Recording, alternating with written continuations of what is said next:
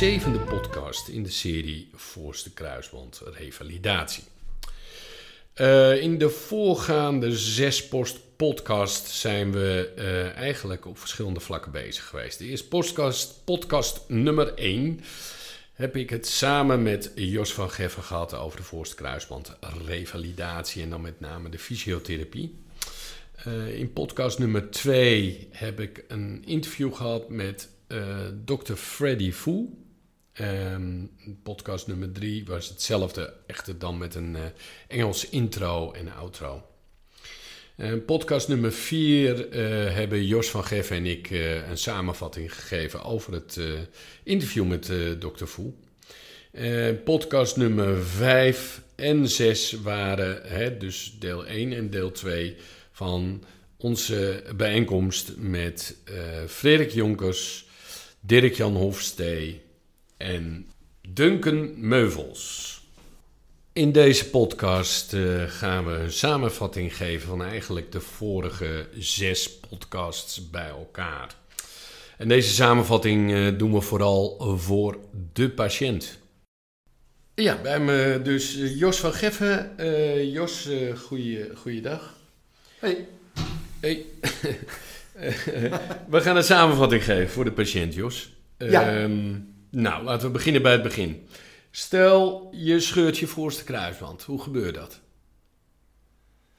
Ja, dat is voor een groot deel is dat vooral heeft dat te maken met de rotatie die je maakt. Dus de draaiing van je knie in combinatie met het naar binnen klappen van je knie. Mm-hmm. En daarvan is echt het grootste deel, dus ongeveer 70%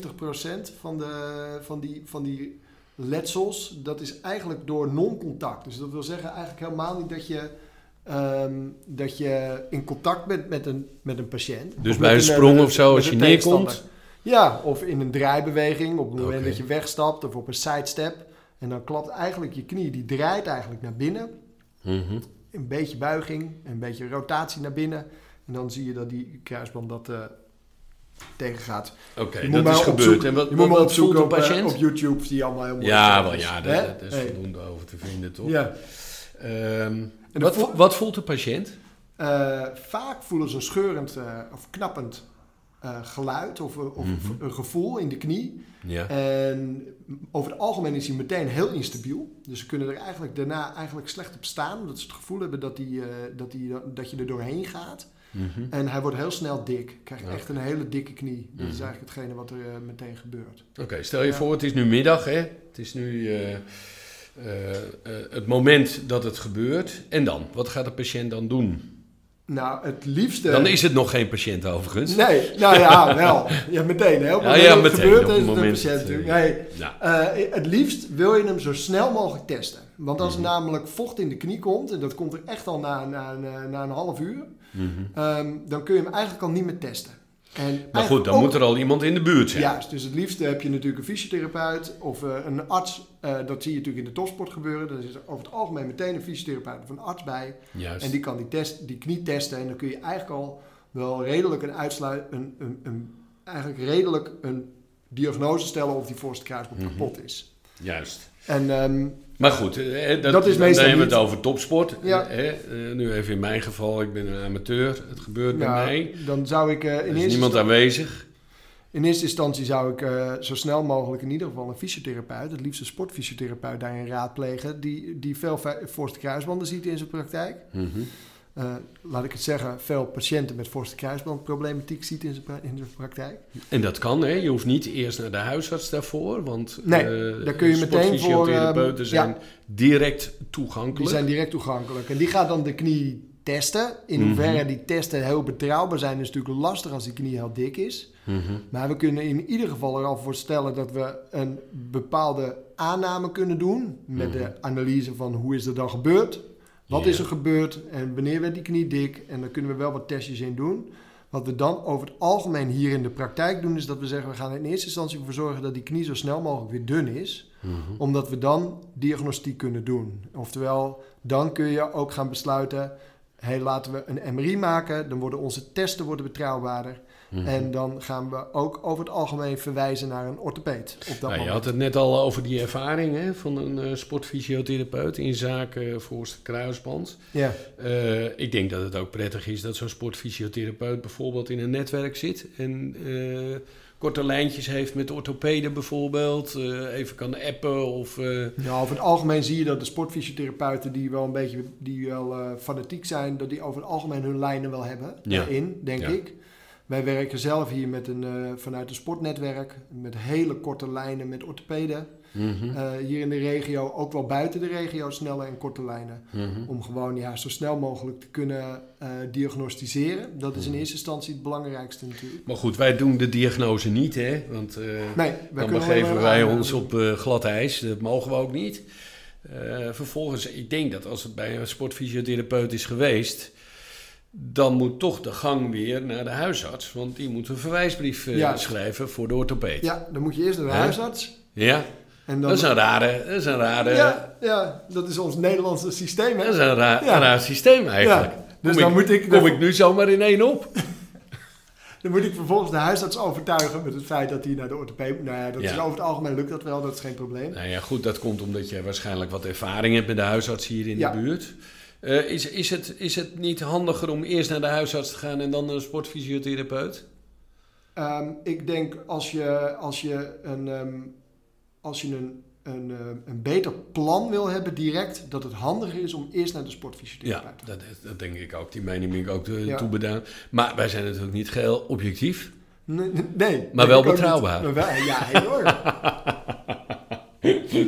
Okay. Je ziet nu wel, wij werken nu hier vanuit het netwerk, gaan we werken met zorgpaden. En die zorgpaden die gaan, als het goed is, gaat de huisarts die ook gebruiken. Ja. En dat wil eigenlijk zeggen, op het moment dat er een bepaald trauma is geweest, dat de huisarts zo'n zorgpad in gaat zetten. Dus op het moment dat er een knietrauma is, dan staat er eigenlijk over het algemeen, zal de huisarts heel snel komen op verwijzing naar sportfysiotherapeut. Juist.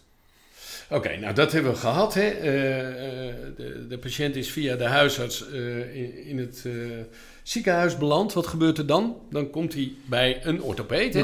Niet bij een chirurg of bij een KNO-arts of een neuroloog, maar je moet naar een orthopeed. Naar een orthopeed. En die gaat dan vervolgens hetzelfde doen als wat wij hier gedaan hebben. Oftewel de knietesten. Juist, maar die heeft een groot voordeel.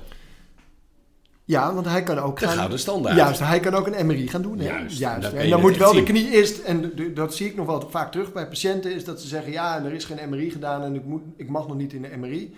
Als een knie dik is, heeft het geen zin om een MRI te maken. Dus als er zwelling in die knie zit, heeft het eigenlijk geen zin om een MRI te maken, omdat je namelijk helemaal geen enkele uitspraak kunt doen over die MRI. Omdat dat vocht namelijk het beeld beïnvloedt. Dus je kunt er geen uitspraak over doen. En wat dokter Fou al zo heel grappig zei, dat hebben we al een paar keer eerder aangehaald. Heb je een vriendin, vroeg ik. Ik zei, ja, die heb ik. Als die boos is, wat doe je dan? Ja, dan laat ik hem met rust. Nou, hij zei, dat moet je ook met een angry knee doen. Hij noemde het een angry knee. Ja, dus, dikke knie. Juist. Nou, heeft geen zin om daar heel erg veel dingen in te gaan doen. Exact. Nou, goed. Maar het heeft ook geen zin om op de bank te gaan zitten wachten totdat die dikke knie dun wordt, overigens. Je kunt maar daarom is het denk ik belangrijk dat je naar een sportfysiotherapeut gaat die je adviseert hoe of wat. Dus als de huisarts zegt, neem 6 weken rust en niks doen en je moet met je benen omhoog gaan zitten, dan is dat over het algemeen niet de gang van zaken die wij daarin ambiëren. Nee. Wij zouden zeggen, je moet juist naar de fysiotherapeut om ervoor te zorgen dat die knie functie gaat krijgen. Juist. Heel goed. Fijn, MRI is gemaakt, hè? De knie is dunner, de MRI is gemaakt. Er is een bevestiging van de diagnose, voorste kruisband, letsel. Meestal is dat een scheur, hè? Partieel. Dat betekent gedeeltelijk of in zijn geheel. Maar dat is nooit eigenlijk de enige schade, hè, bij een voorste kruisband letsel. Nee, je ziet meestal ook wel dat de meniscus ook wel eens aan is gedaan. Exact. Of kraakbeen kan letsel zijn. Je ziet vaak een botkneuzing terug. Mm-hmm. Daar hoeft voor de rest niks aan gedaan te worden, want dat herstelt vanzelf. Mm-hmm. Of je ziet ook nog wel vaak binnenbandletsel. Dus dat de binnenband van de knie wat minder is. Combinatie voorste kruisband, binnenband en de meniscus zie je. Mm-hmm. Bij ernstig knieletsel zie je dat nog wel terug. De unhappy triad noemen ze dat. Dat is dus waar. zeker unhappy als je dat hebt. Zeker. Triad zal wel staan voor 3. Ja, ik denk het zoiets. Zoiets, hè? Zal het wel zijn? Dat zou wel heel logisch zijn. Enfin, er zijn dus... het komt bijna nooit alleen. Er zijn vaak meerdere klachten bij elkaar. Daar had Dr. Voer het ook over. En, niet alleen Dr. Voer, ook Frederik, Dirk-Jan en Duncan hadden het daar ook over. Ja. Enfin, dan komt de volgende vraag. Diagnose is gesteld. Dan moet de orthopeed een keuze maken. Gaan we dit conservatief doen of operatief? En conservatief betekent zonder operatie proberen te herstellen of operatief met een operatie herstellen. Laten we eens beginnen met conservatief. Nou, in principe herstel je niks met conservatief natuurlijk. Nee, maar herstellen van je acute klachten. Ja, laat ik het van je zo belastbaarheid. zeggen. Ja, van je belastbaarheid. Ja. Oké, ja. Want je kan volgens mij makkelijk zonder voorste kruisband. In principe kun je heel goed zonder voorste kruisband. Ja, precies. Het nadeel is, we weten, dat is toevallig onderzoek wat ze hier in Alkmaar hebben gedaan in het ziekenhuis, in het NWZ. Daarbij zien ze bij jonge sporters wel dat eigenlijk, en ik durf niet echt de cijfers te zeggen, maar volgens mij was het meer dan 90%, zie je uiteindelijk dat die toch terugkomen om die kruisband te laten opereren. Uiteindelijk wel, hè? Ja, maar dat hebben we het wel over sporters, over jonge sporters,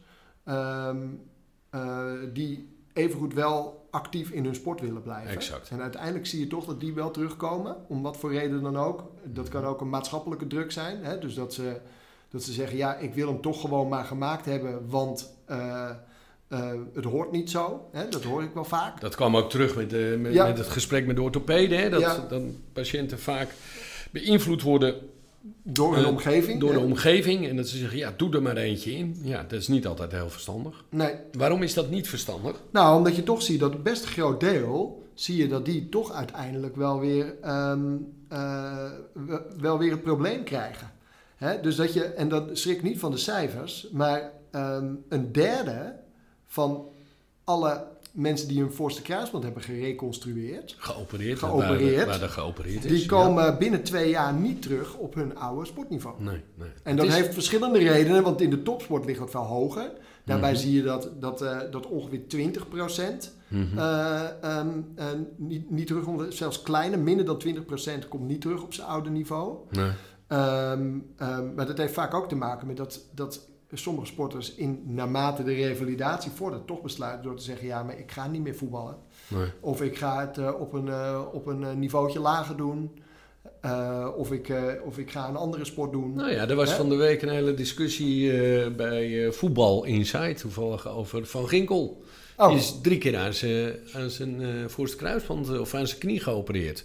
En wat was hun mening daarover? Dat hij nooit meer op zijn oude niveau teruggekomen is. Ja, maar in principe is hij natuurlijk wel op zijn oude niveau terug. Want hij speelt gewoon weer betaald voetbal. Zeker. Dus we moeten rekening houden met niet de kwaliteit van zijn oude niveau. Ja. Hij haalt niet meer de hoogste kwaliteit. Dat is niet mijn mening, hè? Dat vindt Johan Derksen. Dat vindt Johan Derksen. Et al, die is er weer bij. Hè? Et al, die doet altijd mee. Maar goed, dat is het. Dus waarom moet je het niet altijd laten opereren? Nou, omdat punt 1 weten we dat. Ja. Hè? Dus dat een heel groot komt niet meer terug op zijn oude niveau. Klopt. We weten ook dat, ja, dat zijn een beetje rare cijfers, maar dat je zegt eigenlijk tussen de 3 en de 22% van de patiënten die heeft, binnen 2 jaar krijgen ze een nieuw voorste kruisbandletsel. Dus gaat hij weer opnieuw kapot. Ja. Hè? En dat is bij 3 tot 24% is dat aan de andere kant van je knie. Exact. Hè? Dus, is daar een verschil tussen vrouwen en mannen? Mannen die hebben 2 tot 8 keer een grotere kans. Ja. Exact, ja. Vrouwen, zei ik toch? Je zei mannen, maar dat geeft niet. Vrouwen hebben tegenwoordig hebben we onzijdige geslachten, dus dat is prima. Nee, maar dus, vrouwen dus vaker dan mannen. Juist. Ja. Heel simpel. Ja. Er is er nog één volgens mij. Hoe bedoel je? Secundaire artrose na een operatie. Ja, maar die heb je ook voor een operatie. Dus die heb je. Is er geen verschil? Even uitleggen wat secundaire artrose is, Jos? Slijtage eigenlijk. Slijtage mogen we niet meer zeggen. Hè? Degeneratie. Dat is een nocebo, hè? Oh ja. Slijtage. Ja. Eigenlijk dat het kraakbeen. Dat je kraakbeen sneller slechter van kwaliteit wordt. Ja, dat is dat is of je nou geopereerd wordt of niet geopereerd. Tot zover ik weet, zegt het onderzoek nog steeds dat daar geen verschil tussen zit. Mm-hmm. Dus eigenlijk zie je dat überhaupt het trauma wat je op je knie hebt gekregen, dat er al voor zorgt dat het kraakbeen van mindere kwaliteit is in het late stadium. Mm-hmm. Oftewel, of je nou laat opereren of niet, de kans dat die knie een mindere kwaliteit kraakbeen krijgt, dat is sowieso groter dan aan de andere zijde. Mm-hmm. Wat we wel weten is dat als je het niet laat opereren, is de kans dat je meniscusletsel krijgt wel groter. En dat is vooral bij mensen die in jonge sporters die vervolgens niet laten opereren. En dan uiteindelijk zie je dat de kans op meniscusletsel groter wordt. En dat zou dan eventueel een indicatie kunnen zijn om toch een operatie te doen. Juist. Is er enige uitleg waarom? Is dat door... Ja, dat zal ongetwijfeld doordat de bewegelijkheid van die knie verandert. Ja, de biomechanica van die knie verandert. Juist, want je bovenbeen schuift meer naar voren ten opzichte van je scheenbeen bij het ontbreken van... je onderbeen schuift meer naar voren. Ja, zij boven, maar dat maakt niet uit. Hè? Ja, het ligt eraan hoe. Ja. Of je staat. Of op je of dat je ligt. Oh ja. Ja, dat is wel zo. Je kan natuurlijk ook gewoon naar voren schuiven.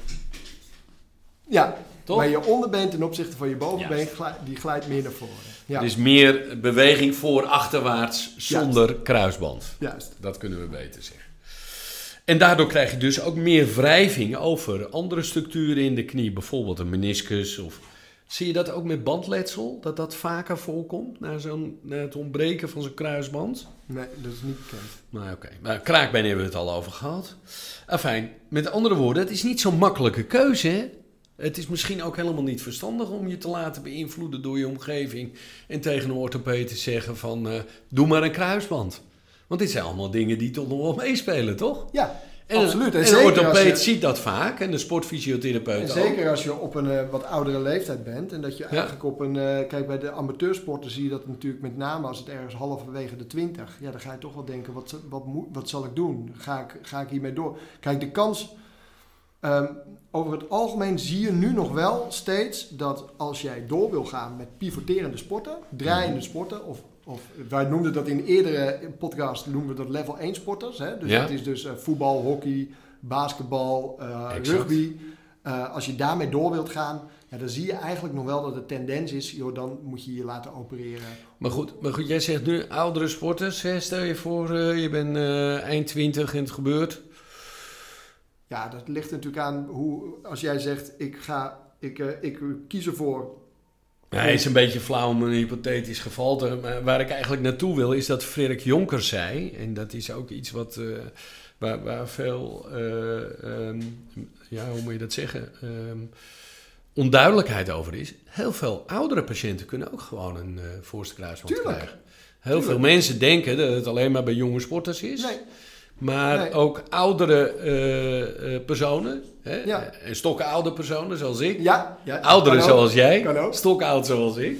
Nee, maar je ziet ze ook wel met... kijk, een indicatie voor operatie, of wanneer je besluit om een operatie te doen, is bijvoorbeeld als je instabiel bent, oftewel dat die knie niet stabiel is in je dagelijks functioneren. Dus kwaliteit van leven. Juist. Als je kwaliteit van leven naar beneden gaat... Dan kun je hem laten opereren. Kijk, er zijn mensen die bij het minste of geringste, bij elk stoeprandje hun knie door hun knie klappen. Ja. Ja, dan is hij zo instabiel. Ja, dan kun je hem toch beter gewoon maar laten repareren. Ja. Want hoe vaker je zo'n trauma oploopt, hoe groter de kans is op meniscusletsel of kraakbeenletsel of allerlei verschillende andere letsel. Maar dat wil nog niet zeggen dat die per definitie instabiel is. Nee. Dus het kan ook zijn dat je je niet laat opereren. Ik heb veel sporters hier gezien, veel patiënten hier gezien die zich niet hebben laten opereren, die uiteindelijk gewoon weer volledig tot alles in staat zijn. Zelfs volleybal, tennis, noem maar op. Die sporten kunnen ze allemaal weer doen. Alleen, ik adviseer ze wel vaak, als het om voetbal gaat, of om hockey of om rugby, dan zou ik hem toch wel laten repareren. Ja.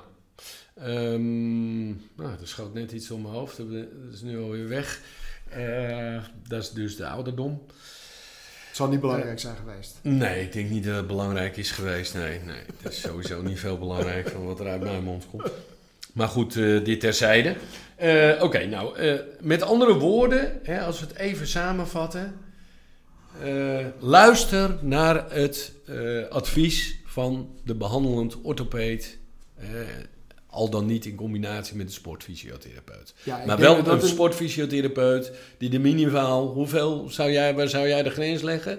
Hoeveel van die revalidatietrajecten zou die op een jaar moeten doen? Zeker 10, denk ik. Hè? 10 tot 15 revalidaties per jaar moet hij wel doen. Juist. Dat is ook een goede vraag die een patiënt kan stellen, hè, aan een fysiotherapeut. Ja, van hoe vaak doet u revalidatie van voorste kruisband? Nou, je kunt ook heel goed die vraag natuurlijk aan de orthopeed stellen. Orthopeden die weten donders goed wie de fysiotherapeuten in hun regio zijn die veel voorste kruisbandletsels zien. Zeker. Tenminste, daar mogen we vanuit. Ja, en er is wel onderzoek geweest en dat laat ze ook wel zien dat de combinatie tussen dat het team, zeg maar, hè, dus de fysiotherapeut en de orthopeed en de patiënt en alle zorgprofessionals die daaromheen zitten, als dat een goed team is, ja, dan heb je de beste kans op een zo goed mogelijke revalidatie. Dat vond ik wel mooi aan Freddy Voer, die zei 10% van het succes wordt bepaald door de operateur. Ja. 40% door de therapeut die de revalidatie doet. Maar 50% door de patiënt zelf. Ja. Hè? En waarom is dat? Is het, nou ja, goed, nou ga ik die alvast... patiënt zelf, die moet natuurlijk uiteindelijk... Wacht even, ik loop een beetje op de zaken vooruit. Want we hebben het nu gehad over de conservatieve behandeling. Operatief, stel je voor, er wordt besloten na advies van vele partijen dat er toch een operatie komt. Waar moet een patiënt dan op letten? Nou, wat ik punt 1 van mening ben, is... Welke soort benadering? Oh, nee, zo. Nee, ik denk dat het in eerste instantie denk ik dat het belangrijk is dat eigenlijk alle patiënten wel een pre-operatief traject zouden moeten doen. Dus voordat je wordt geopereerd, en dat kun je eigenlijk al doen voordat je überhaupt het besluit hebt genomen of je nou wel of niet wordt geopereerd, kun je al beginnen met trainen. Ja. En vaak, je ziet in onderzoek heel veel terug dat ze een 6-weekse traject hebben gedaan. En dat de uitkomst tot 2 jaar na de operatie beter is bij patiënten die 6 weken voor hun operatie een revalidatietraject hebben gevolgd. Zeker, ja. Dus ik denk dat het als eerste En dat noemen ze better in, better out. Daar is echt heel veel wetenschappelijk bewijs voor. Er zijn heel veel onderzoeken naar gedaan. Dus dat moeten ze sowieso doen. Dus die functie van die knie moet goed zijn. De operatie komt dan en dan? Dan gaat de orthopeed met jou bespreken van, joh, wat ga ik dan doen? Welke benadering ga ik doen? Ja. En dat is waar Duncan Meuvels natuurlijk heel veel op zat en ook Freddy Voer heel veel op zat, is dat ze zeggen, dat moet wel individualized zijn. Oftewel, daar hadden Frederik en Dirk Jan het ook over. Ja. Dus je gaat kijken... dat is de nieuwe trend, of trends, het bestaat al een tijdje. Maar het dus is welke patiënt heb ik hier voor me? Je ziet bijvoorbeeld bij de topsporters zie je dat er weer een andere kruisband wordt gebruikt. Een andere graft, zoals we dat noemen. En dan zie je dat veel bij de patellapees wordt gebruikt. En wat is een graft? Een graft is welk deel van het weefsel, welke pees ze eigenlijk gebruiken om die kruisband te maken. Welk weefsel gebruiken ze om de voorste kruisband die gescheurd is te vervangen? Juist. En dan hebben we hamstring, we hebben de kniepees, patellapees, kniepees, en de quadricepspees. En de quadricepspees. Of een donor. Juist. En in Nederland worden het vooral tegenwoordig weer de patellapees gedaan, hè? Nee, er kwam met Meuvels en Jonkers en Hofstede voor. Die zeggen, wij doen eigenlijk met name de hamstring bij de amateursporters. Omdat namelijk de hamstring, die geeft het minste problemen. De Lemaire hadden ze het toch ook over? Ja, dat is weer iets anders. Dat is toch weer die... Nou ja, goed, dit gaat er te veel op in. Het is voor de patiënt ook niet zo interessant. Wat zij gebruiken met name de hamstring, omdat namelijk die minder klachten geeft in je dagelijks functioneren. Okay. De patellapees die wordt gebruikt en dan zie je toch dat mensen vaak gewoon pijn hebben. Patella is knieschijf pees, die tussen je knieschijf en je onderbeen zit. Nou goed, dat zijn dus de 3 opties. Dan komt de revalidatie en daar hebben we nog 2 minuten voor, exact. Nou, misschien 3. Hoe lang duurt de revalidatie? Nou, langer dan 3 minuten. Ja, dat.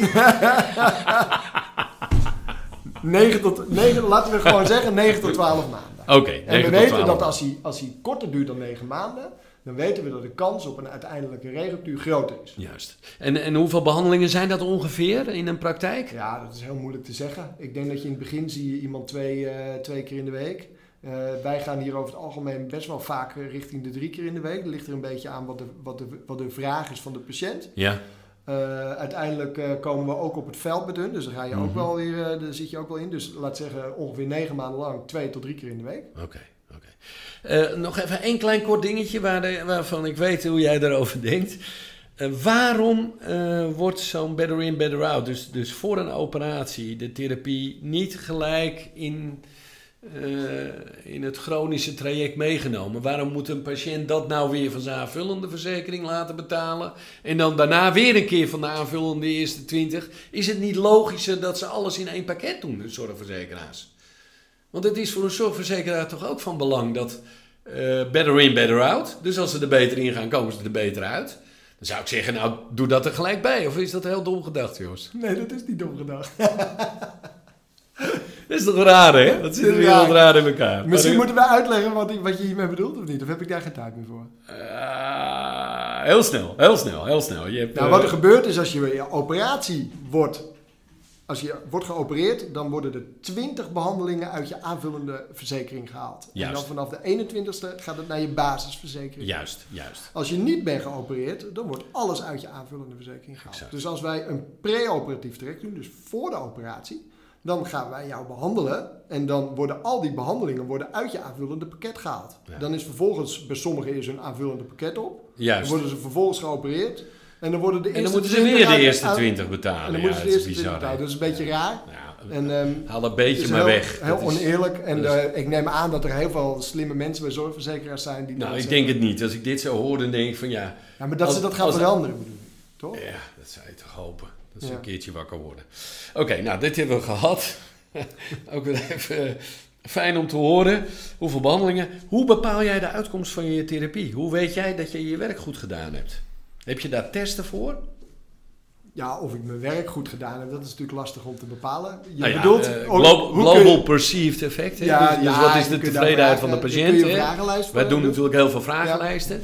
Nee, ik denk dat jij bedoelt, hoe weet je wanneer iemand klaar is om weer het veld op te gaan? Juist. Ja, er zijn een aantal testen voor. Krachttesten, Biodex noemen we dat. Dat zijn de krachttesten van je bovenbeenspieren. Exact. En de verhouding tussen de voorkant en de achterkant. Ja, hè? en daarnaast heb je wat sprongtesten, hoptesten, die we dan noemen. Daarnaast heb je wat kwalitatieve testen om te kijken van, joh, hoe beweegt nou iemand? En dat is ook natuurlijk wel een beetje de timmermansoog van de therapeut. Ja. En aan de hand daarvan ga je eigenlijk bepalen of iemand weer terug het veld op kan. Ja, perfect. Mag ik jou danken voor je aanwezigheid in de afgelopen 7 podcasts. Nou, het zijn er 3 of 4 geweest van de 7. Wij gaan weer een serie starten. Graag gedaan, Jos. Ja. Nou, dank u. Wij willen een nieuwe serie weer starten na deze serie, want die is nu afgerond. Hè? Misschien komen we er nog eens een keer op terug. Tuurlijk. Hè? Want het is een leuk onderwerp voor ons. Het is het leukste, een stukje van het lichaam. Ja. Maar wij zitten te denken aan 2 dingen. We hinken eigenlijk op 2 gedachten. Ten eerste, we zitten nu in eind oktober, begin november. Hè? Nee, eind oktober wordt die uitgezonden. Dus we krijgen weer dat mensen gaan kijken of ze een nieuwe verzekering moeten. Een zorgverzekering. Dus aan de ene kant zitten we te denken aan een serie over zorgverzekeraars. Wat zijn nou de voorwaarden van polissen?